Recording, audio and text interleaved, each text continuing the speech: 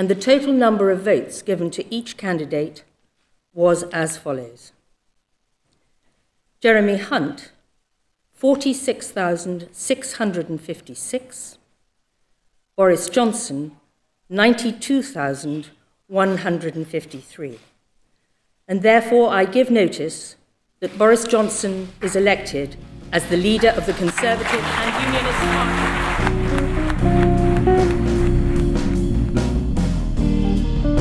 Hello and welcome to the Katie Halper Show. You can hear the Katie Halper Show on iTunes and SoundCloud. You can also find extra episodes, bonus content at patreon.com/the Katie Halper Show. Again, that's patreon.com/the Katie Halper Show.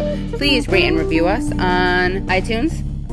So welcome to the Katie Halper Show. Very excited to be having on the show Riley Quinn. He is the host of Trashfuture or the Trashfuture. You can say whichever. Either way. How about Let's just make it indefinite. One of a couple. All right, yeah. He's the host of a Trashfuture podcast. He's the host of the Trashfuture podcast, co-host. Indeed. He's a Canuck. Is it Canuck or Canuck? I never know. I mean, one of those is a slur. Right. Okay, so whichever one's a slur, that's what I intend to mean. Absolutely. He's a Canadian. He is living in London. Indeed. And he's now in New York. Indeed. So welcome, Riley. It's great to be here in Manhattan. A lot of stuff, a lot of American flags around. You're welcome. Yeah, so otherwise I'd be speaking German, of course. Yeah. Wow, you had to go there despite the fact that that's very triggering for me. Oh, yeah. I mean, why don't we both be quietly triggered, and that will be the entirety of the show. We just did it. Yeah. So tell us, what brings you to New York? A wedding? I just spoiled the answer, but tell absolutely. me better. I'm here for a wedding, and also, of course, to share my, frankly, for someone who's talking about the UK, disappointing voice. Yeah. Okay. So I'm gonna be real. I don't listen to a lot of podcasts. Okay. And so I really do like your podcast. I had listened in the past. And then the reason I knew to even have you was because Jake Flores, who's such a nice guy and a mensch, was like, hey, if you want to have a cool guest, Riley Quinn is in from London. Indeed. And I was like, oh, cool. And then I asked him for your number. We were texting back and forth, and you were saying things like indeed and being witty and clever. And I'm hearing all these texts in a British accent. And then I go to listen again to an episode of your podcast. And I hear, like, this kind of a boat accent, and I'm like, what is going on? I had to reconsider having you on because I don't really, I was much more excited, no offense, about the British accent, but you were a good enough guest to have, despite the absence of your British accent. Oh, yeah. I considered asking you to just talk in a British accent, but I gave up that. Yeah, excellent, because having been in the UK for now the better part of a decade, and having spent my entire adult life there, my British accent still sounds like someone doing a Dick Van Dyke impression. Right. It's real, but I must just be especially dumb because I have failed to learn anything. Yeah, well, and that's why we left this podcast. Right. If you were British, you could be especially dumb and no one would know because you had a British accent. People in Britain would know. Okay, yeah. Right, because that's their default, right? But here you sound like a genius. For an American to sound like a normal Brit, you have to be like a rocket scientist. Yeah. And for an Australian to sound like a normal American, they have to be a rocket scientist. Yes, the transitive property of rocketry. Exactly.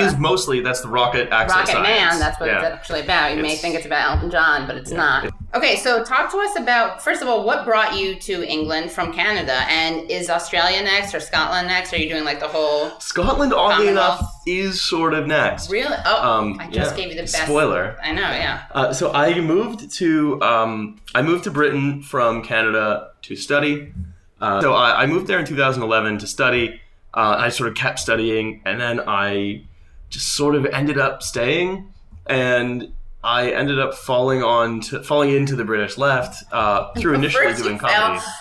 First you fell onto it. Just tell the truth. You were in a gallery. You fell onto some Labour MPs. I was like, oh, rom-com, and I had a meet cute with John McDonnell. Yeah. And the rest, as they say. Yeah, absolutely. It's herstory. Yeah. Oh, cool. Damn. That's like some Justin Trudeau stuff, right? Oh, which man. We'll get to. That guy. That guy has actually never said any word with the word men in it. Instead of saying mentioned, he'll say people shouldn't. Yeah, it's true. Yeah, people-shavics. Yeah, people. So I fell onto John McDonnell, had our meet cute. We went out for a date. Then, of course, Wes Streeting came in, and then I was like, is it him or is it John? Right. So what happened was I fell in with the British left. How did that happen? Well, it happened because I started off doing stand-up comedy. And you were apolitical, like, at this point? No, I was personally a socialist. Oh, okay. As in you shared stuff, but you had no idea about your politics. Yeah. And I sort of, I think what happened was... He's polyamorous, by the way. Yeah, absolutely. What is a poly person but if not a socialist, a dick socialist? Yeah, dick socialist. I like that. So I was doing comedy, and I hated that. Real awful. Huh. Really? In London, yeah, awful scene, awful experience. Don't recommend it. Okay. And then the podcast sort of started first, and then as it got a little more popular, I kind of I just sort of knew more and more people on the British left, and then it sort of grew until the point now where we're actually going to be at the World Transformed in September, which is a parallel labor conference that Momentum puts on. So if you're listening in Britain, come see us at that. You're opening? We're opening for John McDonnell. Nice. I have no idea who we're opening for. I don't know where we're going to be in the program. Yeah, absolutely. Right. If anything, we might bump Corbyn. Yeah. They're going to make us, all four of us podcast hosts, the leader of the British Labour Party, as a Greek chorus, who are always just speaking, or a barbershop quartet, just saying policy. Girls. Can girls. But really any kind of 4-person setup, a handball game. Oh, yeah. Just becoming, and that's how we're going to do socialism. Instead of making it about one person, be your leader. As centrists usually refer to him as. So, was it, okay, I want to ask you about the word fanny. Oh, because I know in England, that is the woman's private part. It is, absolutely. What is it in Canada? In Canada, it's butt. It's like you guys. It's like air. So what's funny is that in Australia, it's also vagina. It's hip. Yeah, it's hip. Yeah, they're between those. Oh no, actually no, they're the worst. They're the dumbest. So it has to be foot or something. Yeah, Australians not actually technically human. Oh my god, I feel so free as a Jew. Like it's so nice to be as a white person and Jew. It's so nice to have like some outlet for my creativity in terms of stereotyping. So it's nice. I feel like I'm entitled to like most other white people.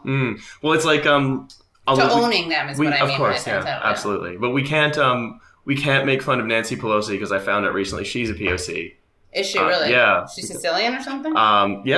She's a person of cannolis. Yeah. It's recently been being sort of claimed semi-relentlessly on Twitter that actually it's not in any way racist for Nancy Pelosi to suggest that the four sort of incoming freshman Justice Dems, like AOC and Rashida Tlaib and Ilhan Omar and Ayanna Pressley, that it's not racist for her to say they need to sit down and learn, et cetera, et cetera. No, it's not because Nancy Pelosi is a POC because she's Italian. Right. These are actual claims that sort of it seems like Democrats are making. Well, I don't know if you saw this. Your Democratic Party is so like. Look, the labor right is like at least they're not this embarrassing. Well, they're not pseudo woke, right? They are a little bit, but not nearly to the like. They haven't ingested the pseudo woke, you might say, like social justice lorem ipsum, you guys have. It's really impressive to see them work. Well, the CBC, the Congressional Black Caucus, not the Canadian Broadcasting. Thank you for clarifying. You're welcome. Yeah. Is mad at the Justice Dems because they are targeting people of color. By which I mean they are going after 5 members of Congress, for instance. They're primarying 5 members of Congress. One is a black man, and they are running a woman who happens to be a black woman against him. That's racist, of course. One is a Latino man, and they are running a Latina woman against him. That's actually misandrism. Yeah, exactly, because it should be Latinx. Yeah. One is a white man, and they are running a white woman against him. One is a white woman running against a white man, white woman against a white woman. Sorry. And then one is a white man they're primarying and running a black man. So that is how they are targeting people of color. It's unfortunately they're targeting POCs, people of Congress. I'm going to keep doing these. Oh, that's good. I like sorry. that. Oh my God, I wish my dad could come out. So tell us more about the differences, I guess, or the, British left, American left, like Bernie Sanders. By the way, I think that Jeremy Corbyn kind of looks Jewish. I can say that's Jew. I also think that Tony Blair kind of looks Jewish. So just putting it out there. Yeah. And I think Corbyn maybe should pretend to be Jewish, so he's not accused of anti-Semitism. They'll just call him a self-loathing Jew. What do you think the biggest differences and similarities between Corbyn and Bernie are? Bernie and Corbyn, yeah. Well, I think Corbyn's foreign policy tends to be a little bit more on point. Like Bernie sometimes will cop out a little bit. We know that behind closed doors he's with us, but yes, he will sometimes. Bernie a little bit sometimes thinks he needs to triangulate a bit on war, on imperialism and stuff. Whereas Corbyn's sort of whole politics are anti-imperialist. Yeah. If anything, sometimes I think that Corbyn's weakness is, I think, his overwillingness to talk about how we have to strengthen the border guards and fund the police and so on and so on. Because under the Tories, funding for these institutions tends to be cut. And so border guards are the ones who stand outside of the palace. So we need taller hats. I think that the Labour could be better on looking beyond police as a method for controlling whatever. Okay, once he really wins, he'll be an abolitionist. But for now, yeah. So I think that's instead of hitting the Tories on you cut funding for police, you could hit the Tories on you think the police are the solution to every social problem. Right. Read Alex Vitale's book. Yeah. Jeremy. The policing. Yeah. Yeah. So if you were going to rank Britain, Canada, and the United States in a racism off, where would they land? Gold, silver, bronze. God, they're all. I mean, they are countries that all have their strengths. Right. I think your children. Yeah, they're all my precious, awful, racist children. I mean, look, number one, the GOAT, the States. It's probably one of the largest slave economies and so on. That's the obvious choice. So let's just shelve that one. Plus, we have a lot of very armed state apparatus, so lots of violence. Although that's not. That's just part of it, but yeah. Yeah. So let's shelve that one. We know about that one. Yeah, sure. That one's the GOAT. It's like saying, was LeBron good? Greatest of all time, just for the people who are like me who always forget what that stands for. Yeah. No, it's literally a goat. It's a goat. It's a goat. That's a term for racist. Yeah, that's my racist term against racists. Yeah, exactly. Damn goats. Actually, it's goatphobic. Yeah. So I think that Britain and Canada are more interesting. So Britain, I mean, there are a lot of people in Britain, especially on the right, who like to talk about how this country is the legacy of freedom. We ended slavery, and it's like but you started slavery, you profited from slavery. After you abolished slavery in Britain, you still ship slaves to the United States. There are still the University of Bristol still has tons of buildings literally named after a slave trader called Colston. Everything in Britain is named after Colston, except the stuff that's named after other less important slave traders, right? Because it's a big slave port. And it's still named after him, and they still profited from it, and it's still being built on it, And when they one of the ways that they ended slavery more broadly was they just paid all the slave owners for their slaves. Yeah. So it's that's how you don't know how English, how slavery ended in the British colonies was, they just engaged in a commercial transaction and they bought all the people. And then they did what with them? Then they freed them, but I'm not sugarcoating it, but it's not. You could have done worse. Yes, you could have done worse. But the fact you could have bought them and then used them. Yeah. But the fact that there was that at no point was it ever acknowledged that slavery was a crime, so it was whitewashed. It was there's the British and the fact also that after doing that, they continued to keep a lot of people in slightly friendlier bondage, but still bondage. They still engineered famines in India and so on. In terms of body count, in Ireland, in India, Ireland, everywhere. In terms of body count, the UK might actually be catching up to the US. In what? In racism. Oh wow. Yeah. Like body count, though, of what are we talking about? Racisms. But Racism. Are we talking about like this? Like you don't mean. I think body, maybe people people killed. I think of people killed. How were you doing? Like that? the Bengal famine. Cocky. Yeah, the Bengal. I mean, look, the Bengal famine. That was us. Wait, but when was that? That was Around. in the. Give me a decade. 40s, Churchill. The 30s, actually. Churchill engineered. So you're saying post-slavery they've been catching up? Oh yeah. But I thought you meant recently. Okay, got it. Oh, recently. I mean, recently. Do you know about the hostile environment? Is that familiar? Your weather. That's right. A lot of gray, a lot of rain. She's here all week, folks. Yeah. That's the hardest you'll have to end all episode, by the way. Yeah. So the hostile environment was a policy that was cooked up under the coalition government. So it's Blair and not Blair. Sorry, that is Cameron and Clegg. This was when Theresa May was Home Secretary. So I think this started in 2000. Because women belong in the home. And belong as secretaries. Yeah. Those are the two options: homemakers or secretaries. Yeah. And the idea was that Britain was supposed to become like innately hostile to be in if you weren't supposed to be there, quote unquote. So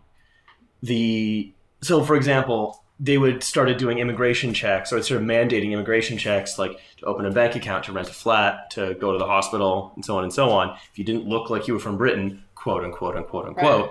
then you were going to be asked to produce your papers more or less constantly, and then you were going to be put in like the OG illegal immigrant concentration camps, which, by the way, we have been doing for a long time. Yeah. Like look up Jarl's Wood. I thought you were saying Yarls. I was like, that sounds weird. Look up Jarl's Wood. Folks, YARLS space WOOD. Like that is a place where immigration detainees have been going on hunger strike in protest of the conditions and being held indefinitely there for like years. So like much like the British invented concentration camps in South Africa, right. we pioneered the modern administrative state 21st century concentration camps in like Jarl's Wood and stuff. So basically Donald Trump was copying off of us. Right. Canadian racism is, I think, actually interesting. Like a lot of people think, oh, Canada is this tolerant country with a goofy prime minister. I think one of the reasons people think that Canadian racism isn't as bad is that some of the primary... nothing about Indigenous people there? That's exactly it. Yeah. And I think a lot of the reasons that American racism is sort of so visible, or American anti-Black racism is so visible, is that a lot of... It's more urban, it's more concentrated in cities or in peri-urban areas. Whereas in Canada, what we've done is we've taken our national shame and we've put it far outside of the cities by basically putting mostly Indigenous population out of sight and out of mind. So there are communities that are going without water, without food, without anything really. And especially like conservative governments in Ontario, and like, don't get me, like, make no mistake, we are going to get a Canadian Trump-style figure. Like, we already have one in charge of the government of Ontario, Doug Ford. Oh, the brother of the crack guy. Yeah, what was his first name? Rob Ford. Yeah, the big giant fatso who really should have just been a fun party guy if he had a Hawaiian shirt. Or just open for his brother. Yeah, absolutely. But is he the one whose wife was like, we're not anti-Semites because our accountant's Jewish, or was it Doug's wife who said that? It's one of them. Okay. Yeah. Again, very cool thing to say. Very reassuring. Yeah, awesome. Oh, good, an accountant. So we've got. So I think it's easy to think that Canada is a sort of less racist society because it's just less visible to a lot of people who aren't looking for it. And the Canadian government, of course, makes very little attempt to make it any more visible or do much about it. Yeah. So look, I think in terms of the sheer amount of suffering caused by racism, the UK and the US, unbeatable. But Canada is a dark horse, and I think people don't give it... Yeah. I think people don't give Canada enough credit for being a genuinely horribly racist society. Yeah. Well, you're putting them on the map. Oh yeah, absolutely. I'm here trying to make people more aware that Canada has been breaking ground in racism for decades. And what about Brexit? What do most Americans not know about Brexit?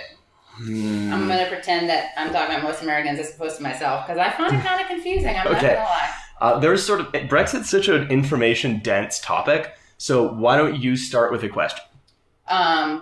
What is happening now? What should Corbyn have done? Mm-hmm. And what is to be done? Okay. To quote Lenin. Okay. So one of the things that Corbyn has been really great at is that one of the things that makes him so much better than other Labour leaders is that on issues where they triangulated and prevaricated and tried to sit in the middle, he didn't. So he would, instead of saying that, austerity is not great, but we need the free market, more tax credits for means-tested immigrants or whatever. He was saying, no, these things are bad. They must be abolished. Radical action must be taken. But there are areas of his position as leader of the opposition where I and some other, I think quite sort of some Labour people I've talked to that are on the left of the party think that Corbyn is sort of actually doing the triangulation. Corbyn's been triangulating on Brexit, where he has, and I think the triangulation for a while was very good, where he was saying that we are going to respect the results of the referendum, that we are going to seek a Brexit that puts jobs first, and then he said, and we are coming up with the 6 tests for any Tory Brexit that will lead us to support it. And after he'd take away the majority government of the Tories in 2017, then that was very important, right? They needed some Labour MPs on board. And so all of a sudden, Labour was in a powerful position. And so initially, Labour had what you could call constructive ambiguity on Brexit. It didn't have its own position. It didn't say if it was sort of fully remain or fully leave. It was just we respect the results of the referendum, and therefore any acting out of those results, because obviously on the ballot paper, it didn't say how we leave. It just said remain or leave. And leave meant tons of things to different people. Incidentally, I think that's one of the reasons that it won, is that it was this formless thing that people could just pin whatever their hopes were on. Kind of like the whole Make America Great Again thing, right? Where it's no matter what, if your life sucks and you want to imagine a radical change, it's this uncertain future. It's this thing that it's whatever you want it to be. Yep, well, precisely. It's this thing, it's whatever you want it to be.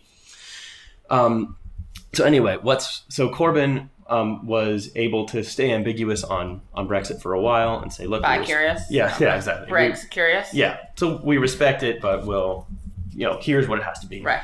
But now I think that we've already passed one of the deadlines, that the Conservative deal has failed to gain any votes. So the deal is that the European Union has offered is one that is pretty soft as a Brexit, not acceptable to most of the Conservative Party, doesn't meet the Labour Party's test, so it was rejected. And so now what's happened is that the Conservative Party is basically having to coalesce around no deal Brexit. Because if the only deal available is unacceptable, the only thing they can do is no deal. What that means is that you can't be constructively ambiguous anymore, because they can't be constructively ambiguous anymore. And so this is where we get Corbyn triangulating where he shouldn't. And so that's why, and I think this is something they've done more recently, which is they've come out in favor of a second referendum, which I'll explain why that's necessary in a moment. They've come out in favor of a second referendum where they would campaign for Remain. But after the European elections, where we took a massive thrashing, it took us a long time to come around to that. Because I think we were very focused on trying to please the Leave end of the party and the Remain end of the party. And incidentally... Relieve. Yeah. And so also incidentally, right? There is a really good left critique of the EU. It's a capitalist institution. It makes it easy for capital to go on strike because it facilitates capital mobility more easily than labor mobility. Right. It's possible to have things like public utilities, publicly owned utilities in the European Union, but it makes it hard to keep them public because of certain things like tendering rules. So, for example, it's very difficult to prefer your own state if you're going to be taking over a railway, because you have to open it up to competitive bidding, which means that Richard Branson can then just come in and say whatever shit he makes up, and then you have to treat him as though he's not lying. And then Virgin takes over your railways or your hospitals or whatever and runs them into the ground, right? All of this is because of the EU. These are problems that are to do with the European Union. However, I think people who are left-wing Brexiteers, or Lexiteers as we call them, by saying that looking at the campaign to leave the European Union and saying, actually, it's good that we are leaving the European Union, are sort of missing the forest for the trees, because the campaign to leave the European Union is a right-wing campaign. It's going to it's going to create a massive shock in the economy to allow anybody who's in power at the time that we leave the European Union to remake society in their image, right? So if you are the prime minister and you have a parliamentary majority or close to it, you're going to be able to do hyper-Thatcherism, because all of these openings are there for you to create institutions, to replace old institutions, make laws, whatever. Much like how after Hurricane Katrina in New Orleans, they responded by privatizing all the schools. Someone's read Shock Doctrine. I mean, it is a classic case of the shock doctrine. Yeah. So that's why I think so a lot of people sort of, I think, see this and would like Labour to maintain an organization critical of and willing to break the rules of the European Union, but understand that for now, at least, we have to stay in until maybe we can leave on our terms, if at all. You know, I think that the good thing to do would be to remain in it, because it, like, even though it creates one border on the outside of the EU that we should work to take down, it reduces the borders within the EU. And these are generally good things. These are forward moves that we should capitalize on and go forward from, rather than trying to retrench. And so because it took so, I think Corbyn's inability to kind of come to that decision more quickly and his desire to triangulate has, in a very non-Corbyn fashion, actually, is probably going to mean that when there is a general election in a few months, which I think there will be, is probably going to cost us some votes. Now, like I said, I don't see anyone else in charge of the Labour Party than Corbyn. I just think all of his tendencies to be Corbyn, to not triangulate, to take a strong position, could have actually helped us in both of these cases. Yeah. Corbyn's got a Corbyn more. Corbyn's got a Corbyn more. Yeah. You know, he's trying to Corbyn less. Right. I think he's trying to Corb out, but I think he should Corbyn. Corbyn. Yeah, exactly. See what I did there? Yeah, that's great. Corbyn feminism. That's my type of feminism. So, by the way, I did ask some people if they had any questions for you. Can I read them? Go for it. All right. One is from Jason Bournemouth. I'll look up it. That's his. What's the name, not the handle? Name? Display name. His name. The one that changes. Okay. Here's one. All the media frenzy about proroguing. Is that how you say it? Proroguing. Proroguing? Yeah. Proroguing. All about the delicious dumplings. I do love those. Proroguing, shutting Parliament, or stopping No Deal. Can't Boris Johnson and the rest of the disaster capitalists simply wait it out till the exit date, as our legal default is leaving without a deal? They don't actually need to do anything. That's one question. Mm-hmm. The other one is, get him to explain Isabel Oakeshott, originator of David Cameron fucking a pig. You won't regret it. So, up to you. Which one? Okay. I'll do the first one because it sort of carries on from what I was talking about earlier. I'll try to do the quick explanation. And by the way, if you want the sort of more detailed Brexit explanation, the episode of our podcast, The Great Brexit Escape Room, with Tom Cabassi, who's the head of the IPPR, think tank in Britain, really sort of instrumental in this stuff. It's a very good explainer. We basically just get him to lay this all out. But with the proroguing thing, I think that one of the things that the experience of the previous attempts to negotiate Brexit have shown is that there is no current end to Brexit that can command any parliamentary majority right now. Right? There isn't one. The deal has been rejected. No deal has been rejected. No Brexit's been rejected. Everything's been rejected because there is just no majority for anything. And Parliament does have to ratify anything that the executive does. However, it is true that the executive could just dissolve Parliament and then wait for us to leave without a deal, which is entirely possible. I don't know whether he'll do it because of the doctrine of parliamentary supremacy, which is like Parliament is sovereign in the UK. It really comes down to a contest of wills between Parliament and the executive. I can't predict, honestly, who would win that. The Queen is your executive, right? There are some people who are saying she might have to step in, and it's like, yeah, of course she will. She's basically spent her entire life just like, having like gins at 11 in the morning, waking up at 11 in the morning to a bottle of gin. She totally knows what's going on. So, yeah, absolutely. She thinks Brexit's a kind of like, new food. Yeah. So, if we're gonna prorogue Parliament, then that comes down to a contest of actual wills and political maneuvering that we can't possibly predict. Hopefully, we'll be going towards a triumph of the will. Triumph of the will. Yeah, sorry, I have to do my Lenny Riefenstahl material. Yeah. So, and then at that point, we can say we can say also that Parliament has shown itself willing and able to take control of the process. So it has seized the legislative agenda from Theresa May on a few occasions. So there's no reason to think it won't again with Boris Johnson in charge. And then could pass a piece of legislation that says if the UK does not leave with a deal by, 1 minute to midnight on the day of, then Article 50 is revoked. So Brexit's canceled. So these are... Brexit's freaking canceled. I'm saying it first here. Yeah.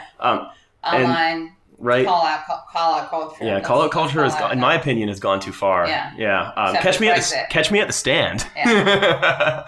Right. So, you can see it going. What I'm saying is there are multiple different possibilities for either the executive, which wants a no deal Brexit, or Parliament, which sort of doesn't. Some of it does, but mostly doesn't. To take control of the process and shape this outcome. One thing that I think is very likely. Is if we don't go down the proroguing route, and this is again back to what Tom Cabassi says, which is that the deal is now impossible to change. The parameters of leaving are impossible to change. So if you want to find some finality here, you could either change Parliament by calling a general election and then running on platforms of what specific vision you have of Brexit. So the Lib Dems would be cancel Article 50.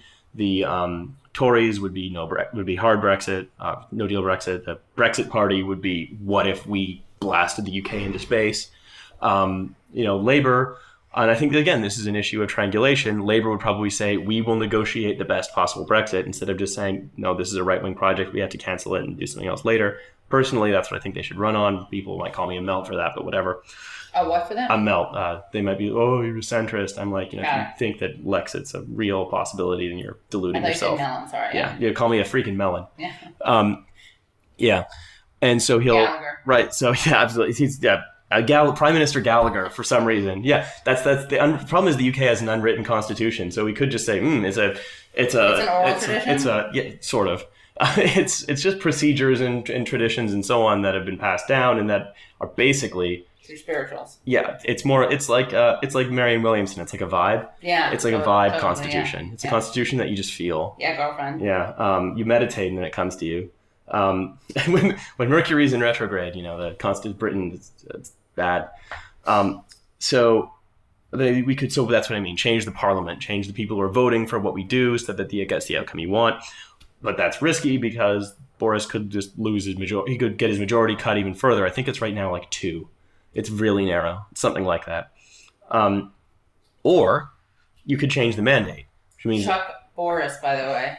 Yeah. That's a good, you can use that. I can. You want to get him out of control. Yeah. You want to take power from him. That's a good strat. Not only is that a good slogan, it's a good strategy. That's hegemony and socialist strategy. I think that's the extent of what Chantal Mouffe wrote is Chuck Boris. Yeah. Yeah. So the other thing you could do is change the mandate.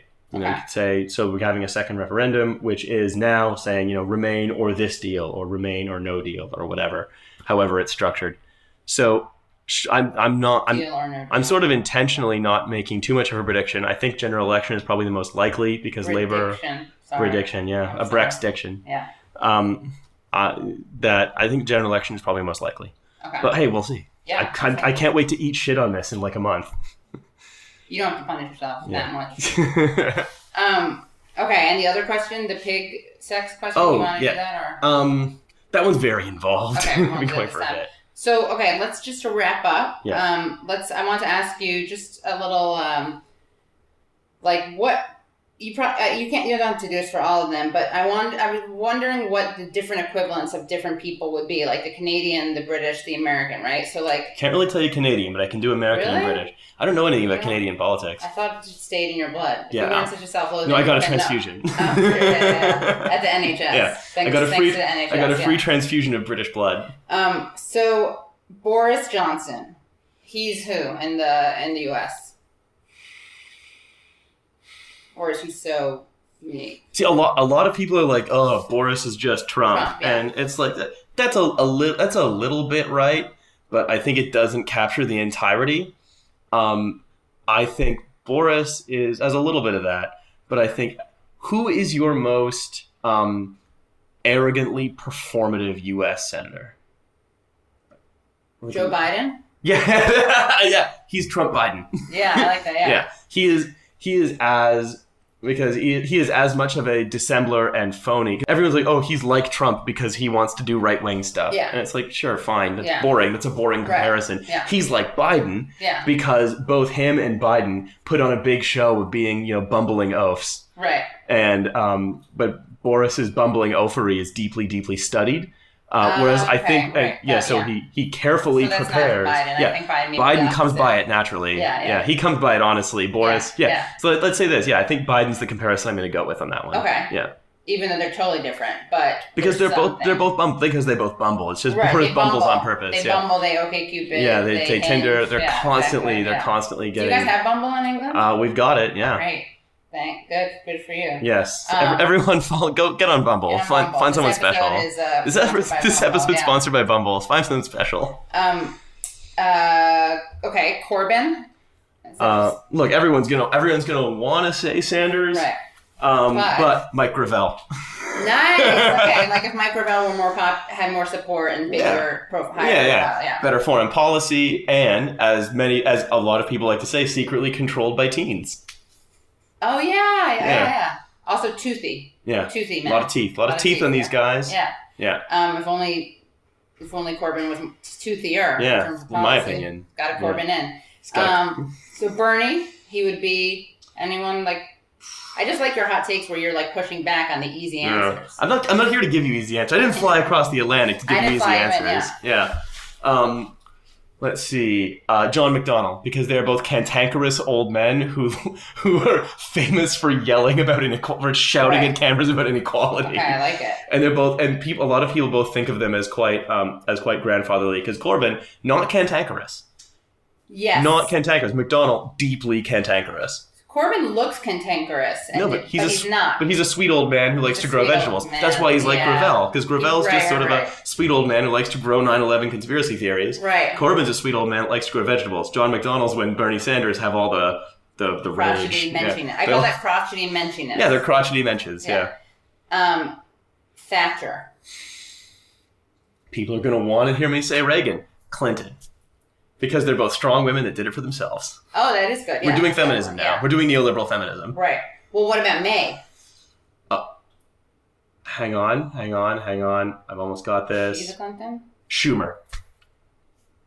Because she constantly ate shit and was never able to get anything done, and everyone hated her from every party. Except moving the embassy in Israel. Yes. He did help do that. He did, yeah. Trudeau. Chuck-a-Rumana. Trudeau, obviously. Yeah. Oh, damn. Yeah, Chuck-a-Rumana is Trudeau because they both have Chuck-a-Rumana's conception of when Britain was at its best was literally the 2012 opening ceremony for the Olympics. And that's his vision of progressivism. So they are both as shallow as one another. Okay. Got it. Tony Blair, did we say who Tony Blair would be? Well, look, I mean, okay, here's the obvious one actually is that Tony Blair and Bill Clinton, because they're actually, the same person. they're both slowly desiccating into the same person until eventually Wonder Twin Powers will join and then they will team up with their best friend Jeffrey Epstein. Right. Oh, we didn't even talk about him. He, by the way, was hired by Barr's father to work at the school I went to. Mm-hmm. Dalton, fancy school. Wait, you were just saying, what were we just saying? It just reminded me of something. Who did Epstein? I ask you about just now? Right, Blair. Clinton and Blair. And they both, a lot of people say and document how presidency ages you, but they actually post-presidency or post-prime ministry, really ages them. Oh, yeah, absolutely. They because I think now what they're doing is they've poured so much of themselves into their terrible foundations where they either invent a new kind of math for Africa or they advise Mohammed bin Salman as to what to wear if he really wants to dress to impress at his next UN function. Who wore better. Yeah, where he becomes where Mohammed bin Salman becomes UN chair of human rights or whatever.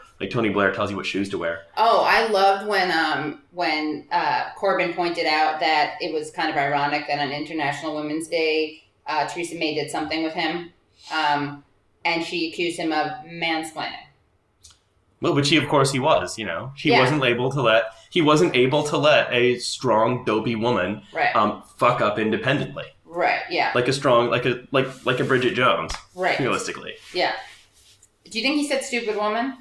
I don't care. I don't know. I don't really care either. That was so ridiculous that was a scandal. Yeah. Also, there's a different... It's one of these things where I think there's also this thing in the British media where they're obsessed with uncovering what all of the supposed social justice concerned politicians really think. Yeah. Because I think a lot of people in the British media are just sort of such wretched people that they're like, well, you're claimed to be a good person. Right. You must seek... This can only be a cover. Yeah. This couldn't be anything but a cover. Yeah.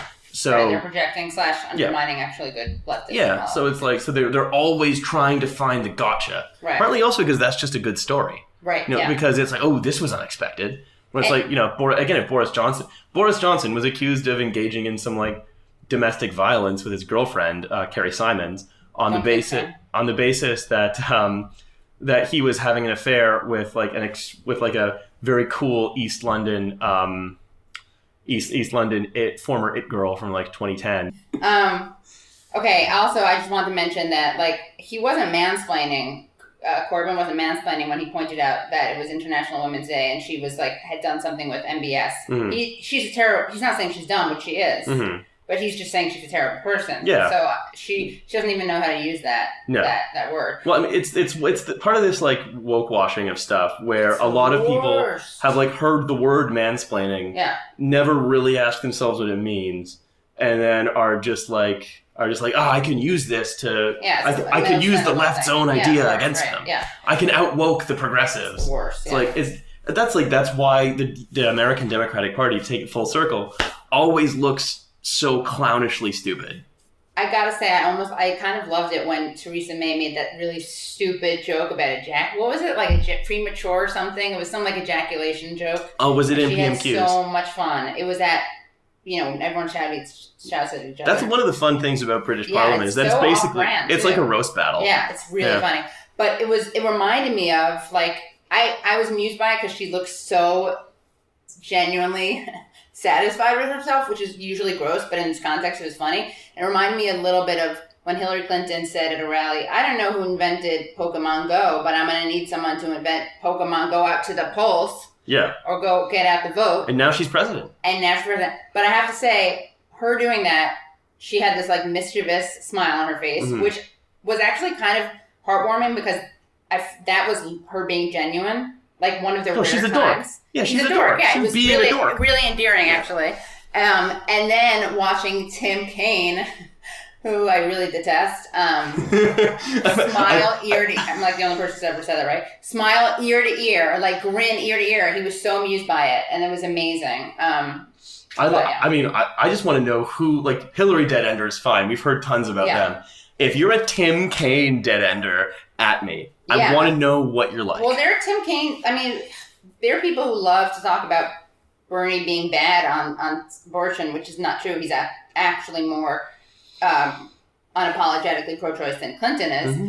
But Tim Kaine, who said he wouldn't repeal the Hyde Amendment and is personally anti-choice, though I actually, as a leftist, don't particularly care if you're personally anti-choice. I probably wouldn't, date you. But it's amazing. I mean, the hypocrisy is just I have to... We love it, folks. Yeah, we love it, folks. Yeah. Anyway, thank you so much for coming on, and where can people find you? Katie, thank you very much for having me. You can find us on Trashfuture, all one word, on any podcast streaming platform, Spotify, Apple Podcasts. Libsyn? No, not Libsyn, because we're Neo-Libsyn? not... Yeah, Neo-Libsyn. No, Comsyn, maybe. Yeah, we gotta start that. Yeah. We should. Someone start that. Yeah. So you can find us there, wherever fine podcasts are found. And also on Twitter at TrashFuturePod. And are you going to be in a little town in Scotland? We are going to the Edinburgh Fringe. In fact, we have a few live dates. We have a Edinburgh Fringe on August 10th. A couple days before that, we will be going to the Birmingham Transformed on August 8th. Burning Man Transformed? Yes, but finally someone's making Burning Man for everyone.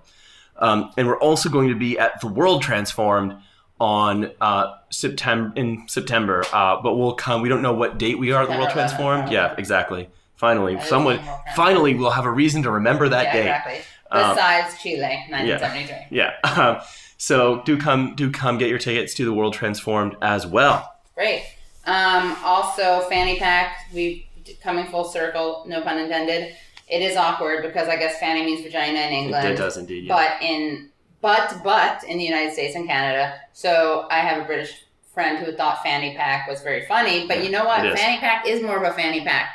The Brits have it closer because where do you wear that? We actually call it a bum bag. Well, then do you really? Yeah. What is the bum lobby, the rear lobby that makes all these countries call something that is obviously a vag pack? Stop being anti-Semitic. A butt pack, right? It's pure anti-Semitism now. It's conspiracy theories. Oh yeah, we run the world, and we and the media and the fanny pack nomenclature industry. Yeah. So, on that note, let's speaking of rears and ends, we've come to the end. We've come to the fanning of this episode. Awesome. Thanks so much. Yeah, thanks again. Yeah. The Katie Halper Show is edited by Ted Reedy. Our theme song is by the band Cordova.